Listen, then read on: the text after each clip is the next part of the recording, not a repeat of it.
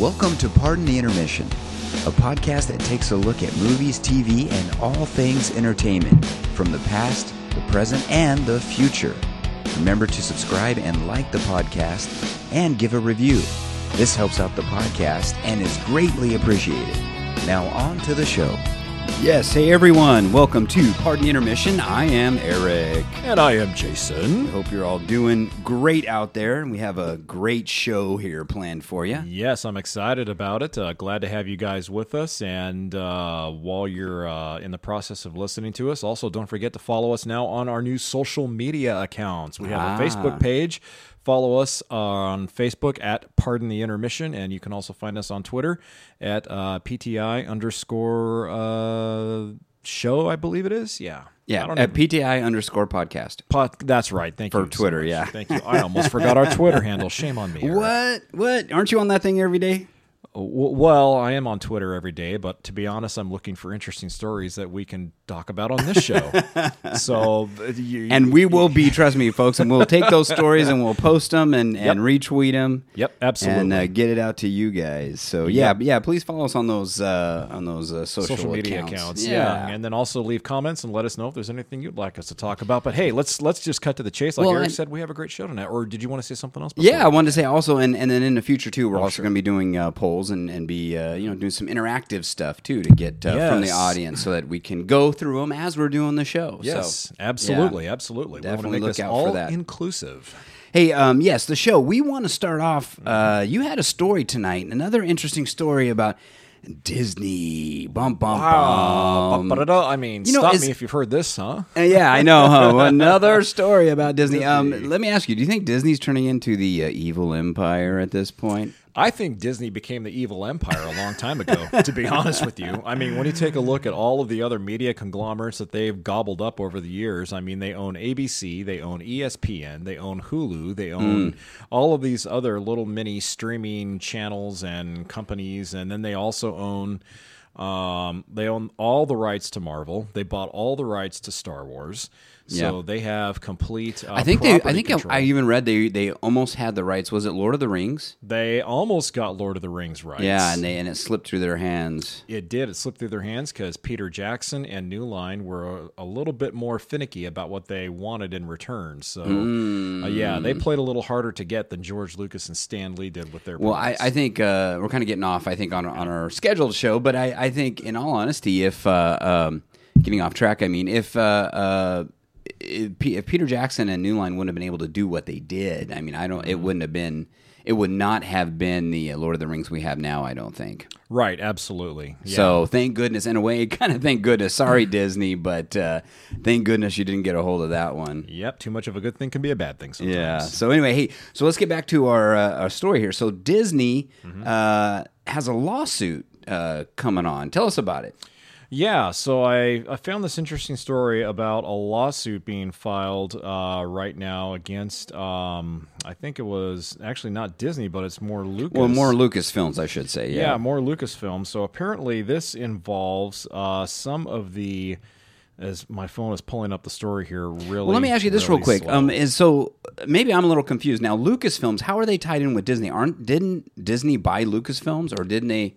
So how does that work? Do you know? Yeah. So Lucasfilm is so because Lucasfilm does all of the creative Imagineering for the Star Wars products and the Star Wars films, they are essentially part of Lucasfilm. Is basically the company that produces Star Wars, the company that creates Star Wars, the company that hires all the people that make Star Wars. And so when George Lucas sold over his rights to the Star Wars universe, he also signed over the rights for Lucasfilm, with the exception of Industrial Light and Magic. I still think ILM is his separate entity. But Lucasfilm is part of that Star Wars entity in and of itself. So that's why that's why Lucasfilm is owned by Disney there. Now my story finally came up. So sorry for the delay there, folks. My phone's not being nice to me. So yeah, I found this story earlier this week about how they're being sued for quote unquote egregious firing of a producer on the Star Wars series The Acolyte. Now, For those of you who don't know what I'm talking about, that's because The Acolyte hasn't come out yet. This is a new animated series that Star Wars and Lucasfilm have been in production and pre-production with for a long time. But apparently, according to the story here, the production company, Lucasfilm, again, hit with that wrongful termination lawsuit from Ballers executive producer Karen McCarthy. Ballers is the series that features Dwayne "The Rock" Johnson, by the way. Oh, yeah, I remember that, yeah. Is that still going on? That's off, right? It might be. I'm not sure. I'd have to go and do some deeper research into that. But anyway, the executive producer of Ballers, Karen McCarthy, apparently was axed from the Disney Plus series The Acolyte just after a few weeks of work. Now, according to a complaint that was obtained by Variety magazine, quote, as a result of its bad faith and wrongful termination, defendants deprived Miss McCarthy, defendants being Lucasfilm, significant employment from which she would have earned millions of dollars over the life of the series. And then 2 weeks after Lucasfilm and McCarthy apparently settled on quote-unquote broad strokes agreement, without explanation, without reason, without justification, Lucasfilm told McCarthy it wanted out of the deal per the complaint.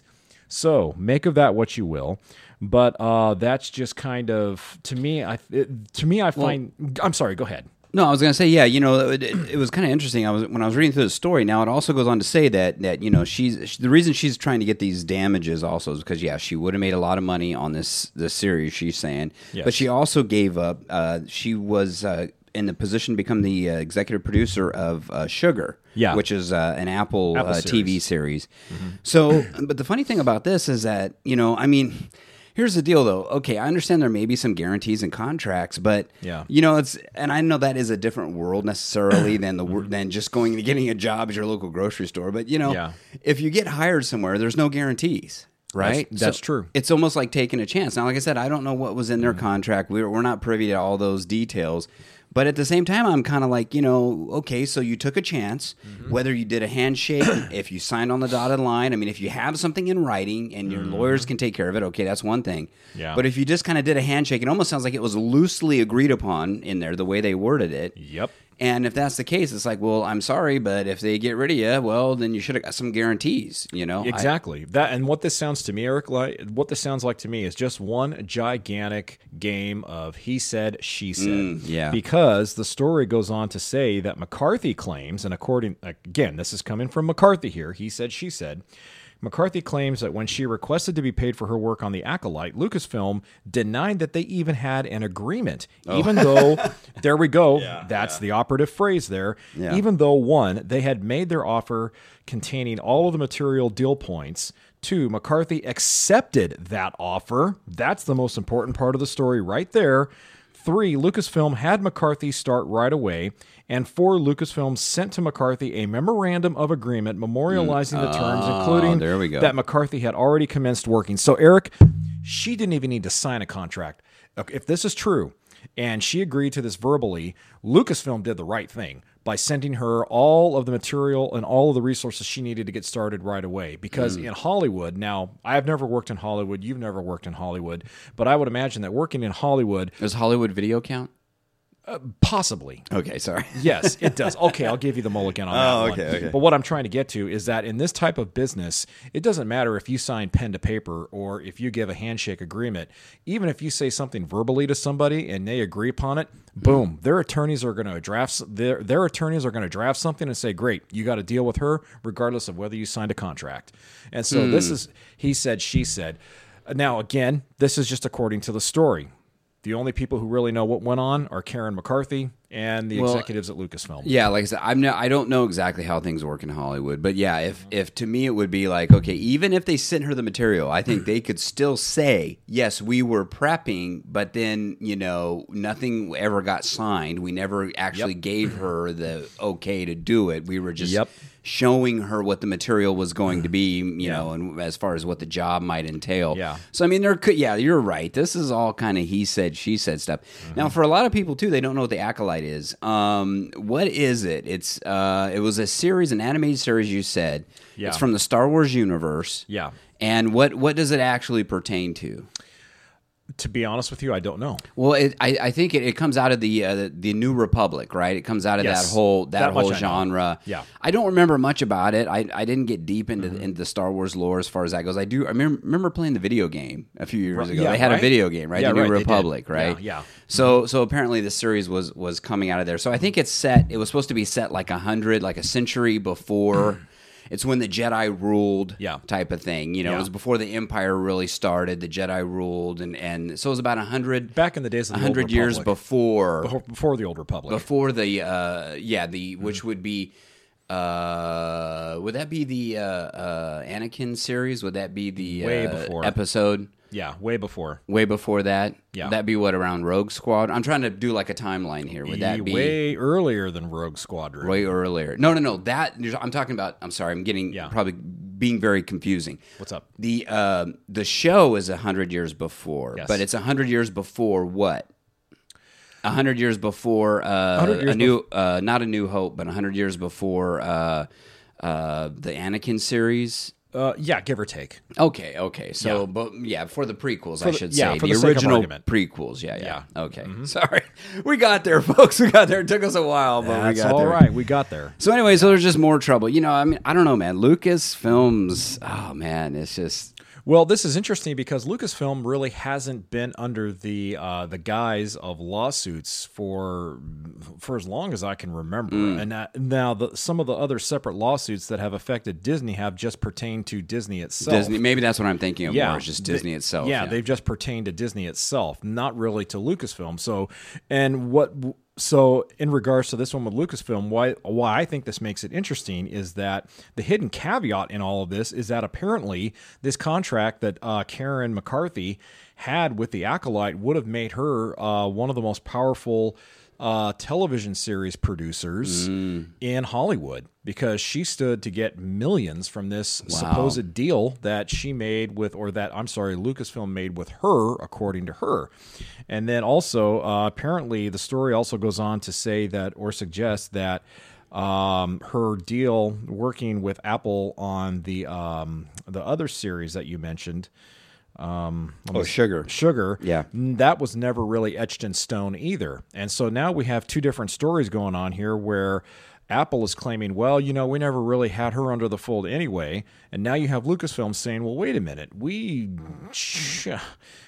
had you under the fold, so what's going on here? I mean, we made you the offer. We told you we were going to get you whatever you needed, but now you're saying that we didn't, so what's going on here? So, yeah, there's obviously a lot of back and forth, a lot of tug of war, and a lot of dirt kicking going on here, but basically this just amounts to a good old-fashioned case of he said, she said. Yeah. Well, it'll be interesting to see how it plays out. Yeah, it will. And I wonder if that's going to basically hurt the series, if it's going to take longer now for the series to... It potentially could. I mean, if this lawsuit goes into a courtroom and, you know, they rule in favor of her or rule in favor of Lucas or whoever, it will definitely set their schedule back, because regardless of who wins or loses, then you're looking at them looking for a new producer, and that could take months, if not years, because it takes a long time to hammer out producers and writers and directors for these shows. So and mind you, Lucasfilm, much like Disney, they plan things out years in advance. So they've had all this stuff on the table for years, and now to have it possibly come toppling down because of this, it'll hurt Lucasfilm's bottom line in regards to their production schedule more than anything else. Well, it might, but at the same time, you know, it's funny seeing a lot of these. Now, Lucasfilm's not necessarily tied in directly with the streaming, like with Disney Plus, but I mean, we're seeing like a lot of these streaming services pull shows like crazy. I mean, Discovery, HBO Max, they pulled a ton of stuff. I mean, they just don't care. Nope. It's just like it's all about the bottom line of money. So I'm wondering too if other, you know, Disney Plus has obviously got some issues, and so they're starting to Disney as a company is starting to cut jobs and stuff. And you know, on the streaming side too, they've talked about a lot of, we've talked about it before, a lot of shows and stuff that might get shelved and stuff possibly. So point being, I'm just saying that I think maybe people are like really putting the brakes on because, you know, the money's not there and there's some problems. So maybe it for Lucasfilms, they're like, hey, it's worth just waiting. Yep, right. In which case they can afford to sit it out because really the chips are on their side of the table, not Karen's here. So they can afford to wait it out, I guess. So anyway, we want to move on to there's another interesting story, and we talked about this. I kind of was able to string it to a couple of podcasts where I was trying to make a case. You listen to the competition? Top Gun. No. I'm talking about us, our podcast. Oh, I said I was stringing it along for a couple of our own podcasts. And I was making the case why Top Gun Maverick should be nominated. Yes, you for Best Picture, right? Yeah. Well, here's a funny story, and this one comes out of Newsweek. So now, Top Gun Maverick, this is the title, Top Gun Maverick faces calls to be stripped of the Oscar nominations. I'm like, what? What the heck? I thought, man, what are they doing to poor Tom, man? What is going on here? Well, if you read in the article, basically what this says is that there are people that are making these calls because I guess there was a Russian oligarch that had, through some shadow companies, that basically had, funded. I mean, they get a lot of people that put money into these movies, right? And so because this guy is tied in somehow, this Russian, I don't even know if I can pronounce his name here. I'm going to give it a shot. Go for it. I think his name is pronounced Dmitry Rybolovlev.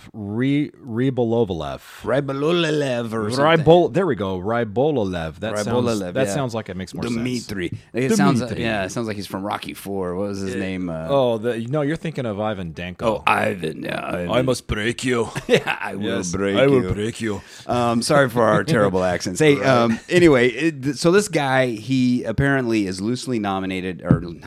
He's loosely tied to the film as far as being backing it with some money through some shadow companies. And I don't think there's anything nefarious here. I think it's just because, it's the whole virtue signaling because of the war going on with Ukraine and all that kind of stuff. So Hollywood doesn't want to be tied to that. So anyway, they're calling for this movie to be stripped of its nomination. Do you think it's going to happen? No. Yeah. No, I don't think so. I think this is just. I think this is smoke on the water right now. And the only reason why it's even news is because it deals with a Russian oligarch, and as you just previously mentioned, Russia right now is in a all-out fisticuffs armed conflict with Ukraine. So I think if this was not involving a Russian oligarch, honestly, it would have stayed in the news for about 2 days, and then it would have evaporated very, very quickly. I don't think. Look, first of all, a Russian oligarch does not dictate the Academy of Motion Picture Arts and Sciences decision to yank movies from their nomination list. The Academy of Motion Picture Arts and Sciences is the only entity that can do that. Now, if this Russian oligarch is standing up thinking that he's the next coming of Vladimir Putin, he's got something else coming to him. But no, Eric, I don't think the Oscars are going to yank their nominations for this movie because these nominations came out months ago. They found out who the nominees were going to be months ago, but they didn't make them public until I think January. Yeah. So I don't think they're going to yank them. I'm not sure either. But then again, they've done a lot of other stuff. I mean, Hollywood surprises us all the time, so I wouldn't be surprised if they did it.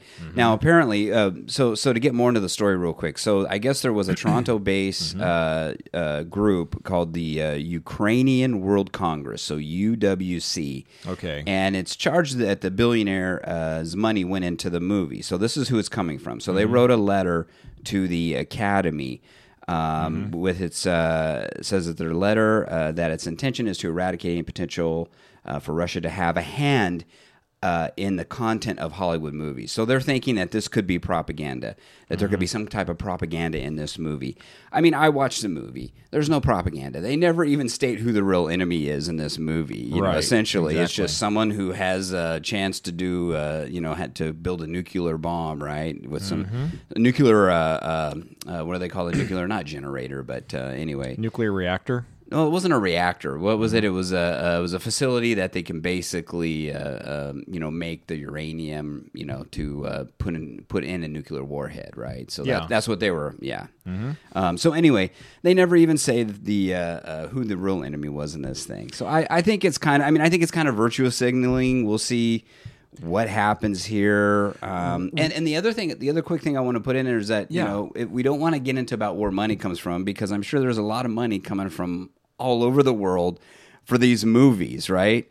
How much money from China has been put into these movies too, Right. So I mean, if we're going to start nitpicking this stuff. And something else that's real interesting about this Russian oligarch named Dmitry Rybolovlev, sorry folks, I butchered that, is that apparently he doesn't even live in Russia anymore. Apparently he's been based in Monaco since 2010. Oh, yeah. And is the owner of the local soccer club AS Monaco. I've never even heard of him. As a result, he has been photographed watching games alongside Prince Albert II of Monaco over the years, and he's also an astute art collector who is worth an estimated $6.6 billion. Oh, here we go. Here's the political tie-in, Eric. He gained notoriety in the U.S. when it was revealed that he had purchased former President Donald Trump's Maison Lumet property in Palm Beach, Florida in 2008. There we go. That's why this is in the news. That's the tie-in. I guess what has me more concerned is why in the heck is a Russian oligarch funding a Hollywood movie in the first place? Well, I don't think there's anything really. I mean, I can't say, but I don't think there's anything out of the ordinary with this, because people, I mean, guys with this kind of money, I'm sure they're getting approached all the time by people to fund things. You know what I mean? And they're always looking for places to put money. And I don't think it's necessarily nefarious. It's just they're looking for places to put their money. Okay. So I don't think there's any harm or foul here. Okay, but I mean, I'm still a little bit concerned, only from the standpoint that, okay, now a connection I am keeping in mind here is that Top Gun Maverick was filmed right at the height of the COVID-19 pandemic. And this movie, when it came out last year, was actually a year delayed of its original release in the summer of 2021. Well, it was supposed to be released in 2020, right? 2020, yes, I'm Yeah. sorry. And they had to obviously not release it then because of the Well, they pandemic. didn't want to because of COVID. I don't think they wanted Right. to go to streaming. They Right. wanted to try to get some money back on it. Right, and so Yeah. where I'm going with this is I wonder if they brought in this oligarch to kind of save the production of the movie, because when the pandemic hit, Hollywood studios were shut down as well. And since this movie was already in pre-production before the pandemic, maybe they needed his money to kind of, keep them afloat? Is that a plausible theory? I don't know. I mean, sometimes I think it's like you say. I think these guys a lot of times are approached way before to fund things. So he may have been. So even if this guy did fund, it doesn't necessarily mean. And if you go on to read the story, yes, it's trying to tie it into Trump here, where you're talking about the Trump properties, and he was on a plane with him supposedly, and I don't know, but all this stuff seemed to happen earlier. There's like something from 2005, then we go to 2016. Point being is that even I don't know. I mean, this is way before the Ukrainian war. So I don't know if to me it's like doesn't really there's ties there, but this is all stuff before the Ukrainian war. So He's known as the fertilizer king. I saw that. Yeah, Make of that what you will. Well, I think he sells a lot of fertilizer, compost and stuff. We hope. Yeah. But I don't know the ins and outs of this guy and his business dealings. But the point being is that I don't know if anything is necessarily nefarious. These guys, I think there's these billionaires all over the world. They're probably approached to fund all these different things, and these guys probably think it's fun to be part of a Hollywood movie, Hollywood project. Yeah, probably. So I don't know. I don't know if there's anything nefarious or not. I guess it's just going to come down to the Academy and what they decide to do with it. Yeah, so it'll be interesting to kind of see what happens as a result of this. But ultimately, I think no Oscar nomination stripped for this movie. Yeah. So no, I'm sorry. I'm just reading a little bit more. They're talking about the Kremlin interfering with a script to remove any possible negative references to Russia from the storyline. I don't know. I mean, when did the war in Ukraine kind of happen? What, in 2020, 2021, right? 2021. Yeah. It's been going on close to a couple years now. Well, and actually it goes all the way back. Here's a little history lesson, folks. This goes all the way back to 2008 when Russia annexed Crimea. Ukraine was in direct, not violation, but they were against Russia annexing Crimea, and Vladimir Zelensky, the president of Ukraine, made a big stink about that. And they wanted the United States to jump in and prevent Russia from annexing Crimea, but the U.S. government said, "This is not our issue. Yeah, and this is not a UN issue. This is something you guys have to deal with." Well, and to be fair, I mean, in the old Soviet days, USSR before it broke up, I mean, all those territories belonged to Russia. Were originally in the Russian province, right? Yeah. I mean, they were originally. Yeah. So many of the I don't know. Baltic There's states. a lot of I mean, there's a lot of. One ping, Vasily. One a ping. lot of only, politics please. going on there for sure. But that's right. One ping, Vasily. hey, speaking of politics, I want to do a kind of a retro review. Retro review. Yeah, you know what was really cool is I got to recently. Let me. Well, I'm going to ask you this, but let me explain first. I got to recently watch the Hunger Games series. Okay, sure. With my daughter, and if you guys remember the Hunger Games, based on a popular book by Suzanne Collins. And I got to tell you something. When I originally watched these Hunger Games, I wasn't too impressed with them. I liked the first one.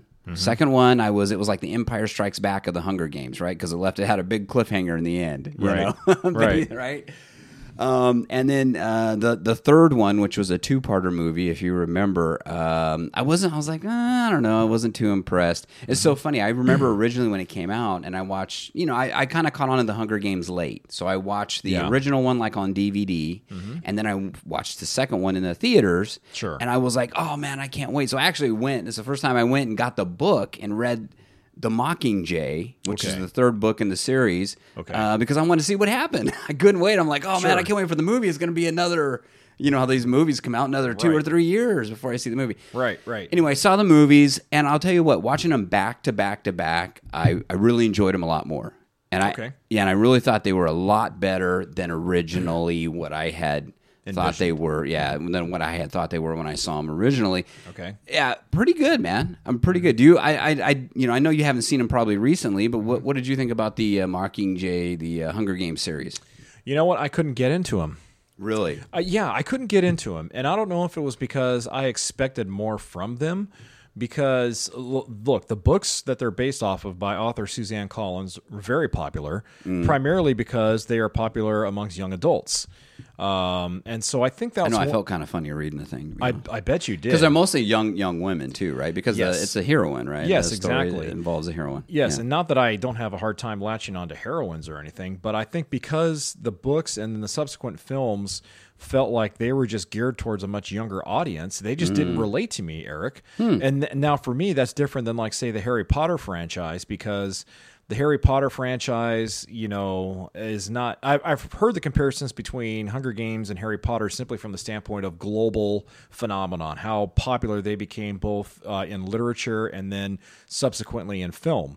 So that's why I'm drawing the correlation here. But where I'm going with this is that the Harry Potter franchise is much different because J.K. Rowling and the filmmakers of those movies made the films not to necessarily be relatable to just a younger audience. It's where a whole broad spectrum of an audience can relate to them. But with the Hunger Games, I felt much different. I just felt like they're more appreciative for people like my two nieces who are 22 and 23 years old. And I like the first one, but beyond that, I just really couldn't get into the other ones. Even though I must say, Donald Sutherland with scraggly looking hair is pretty cool. And then President Snow. Yeah, and then Philip Seymour Hoffman, I love him, of course, was in. And unfortunately, he passed away during the film. I think it was during the filming of the last, because the last two they filmed back to back, but I think, I'm not sure when he passed, but unfortunately he passed away. Yeah, it was a while ago. So yeah, I just, never really was able to get into them. So I'm not saying they're bad. I'm just saying that I don't like them because I just couldn't relate to them. I don't know. I really liked them because of the politics. To me, it was more, the story itself was interesting, but I liked the whole politics surrounding it. Sure. I think it told a lot, especially it's funny when I watch it now and I see kind of what's happening today in the world. It seems pretty relevant to a lot of things that are going on. It did back then, and it even seems more so now. Yeah. So yeah, it's I don't know. I think people, if you had watched it originally, go out and give it another shot. It's like I said, it's a kind of a different experience when I watch it back to back to back to back. It was really, I don't know. I was able to keep up with it more. I think the other reason too is that, like I said, for me, I read the last book. So when I read the book and then when I saw the movies, I think I was let down a little bit just because my own imagination had things pegged differently, from reading the book, right? So I think that's a little bit too where I was a little disappointed. But then in rewatching them recently, like I said, I could really appreciate the whole scope of it. Now, the other thing too, real quick, we're running out of time, but I also recently found out The Hunger Games is actually coming out with a prequel. What? So there's been a book. The book came out, I think, in 2020. Okay. Suzanne Collins wrote another book, but it's a prequel, and the actual, and they're going to do a movie about it. And I think that's set to come out. I think it's this year, of November of 2023. It's going to come out. Okay. It's called The Hunger Games: The Ballad of Songbirds and Snakes. Interesting. And this one goes back to Snow, President Snow, and his rise to power. Huh. Okay. So where he came from and his rise to power. I gotta say, I'm not as excited about this one though. I have a hard time. I don't know if you feel this way, but I think sometimes the prequels, and it's just because of experience. Let's just be honest with Star Wars, they don't live up to what the original was. And at this point too, I'm like, I know who President Snow was. I don't know. I'm not that interested to see where he came from, but. You know what I'm saying? It's kind of like I know his character, and it was a fun, interesting character in the original Hunger Games series. But I don't know. I'm like, I was kind of reading some of the plot and stuff, and I'm like, well, okay, but I'm like, I don't know if it's really going to pull me in. So anyway, I don't know if I'll make it top priority on my list, but maybe if you didn't like the first series as much, then it's going to be a stinker for me. Then huh? probably for you, I don't think you're going to be into it, right? Do you think the character of Snow would be enough to pull you in to watch that movie? Let me think. No. Okay. Whoa, there's our cue. Hey, that's the cue, guys. Yep. Well, hey, thanks for listening. We hope you enjoyed the show. As always, please subscribe, leave a review for us. Check our social media accounts. Yep, you can find us on Facebook. Follow us at Pardon the Intermission, and on Twitter at PTI_podcast. That's it. All right. Hey, you guys take care out there. We'll see you next time. Peace out. God bless. Hey, thank you so much for listening. Now, I want you to go check out one of the other best podcasts around. It's called the No Focus Radio Hour. It has comedy and insight from the greatest minds in the know. And how do I know? Well, because I'm part of that great show also. So please go check it out. It's available on all your podcasting apps. The No Focus Radio Hour.